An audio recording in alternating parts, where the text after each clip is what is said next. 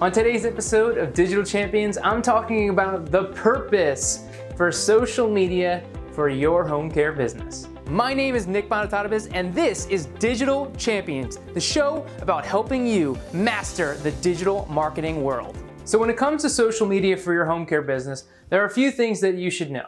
So a lot of times it's a common misconception that the idea is to get sales. Yes, that is a byproduct of social media, but should not be the general mission of what you're sharing and what you're doing and what your daily activities are on social media. So the first thing that is super essential in how and why we're using social media and what we're sharing on our social media platforms is build relationships. I mentioned this in the last video. It is essential that everything that we're doing online, whether it be our personal brands or whether it be our business pages, that we are building relationships with people. So that means that if you're just posting things about your services, that's not gonna build relationships with people.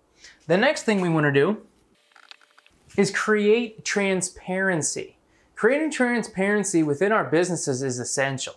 This is a very, very personal business. We're dealing with people's loved ones. We're dealing with, when social workers are referring you clients, they want to make sure that they're being cared for. And so being transparent about who you are, what your business is about, what your mission, what your goals are, this is essential. All right, we need to be very vocal about what our goals are and make it clear and really be vocal about this. Be yourself, share yourself. That's what's going to create this transparency. If you try and make things all super and polished and perfect and professional, guess what? You're going to look like every single other home care out there. All right? Don't be afraid to take that selfie, showing yourself, being out there, being transparent, sharing things that are going on in the business. It's going to create that transparency. All right? And the third thing is establish trust. This is a know, like, trust business. Know, like, trust. This all ties into these three things and how we can do this and the purpose of social media and helping people to accomplish this. How can we establish trust? A lot of that is going to come down to the knowledge that we're sharing and how we're showing up as an expert in the industry. Do you really know what it is that you're talking about?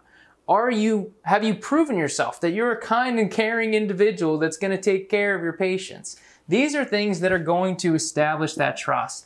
And the things that you share online, the more that you can vocalize that and create that trust, the more success that you're going to have with what you're sharing online. A lot of the struggles that happen when people aren't having success online is when they're outsourcing their social media, so it's really cookie cutter and it just looks like everyone else. And people just trying to post what they think people want to hear. They try and make it super professional or sound super smart. These types of things are just going to have you blend in. We want to make sure that we are establishing trust, creating transparency, and building relationships. Are you leveraging the power of social media?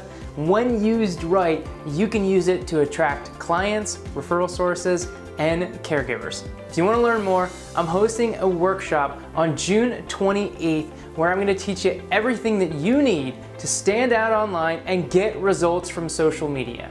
So if you're ready, go to www.thedigitalchamps.com/workshop and I'll see you there.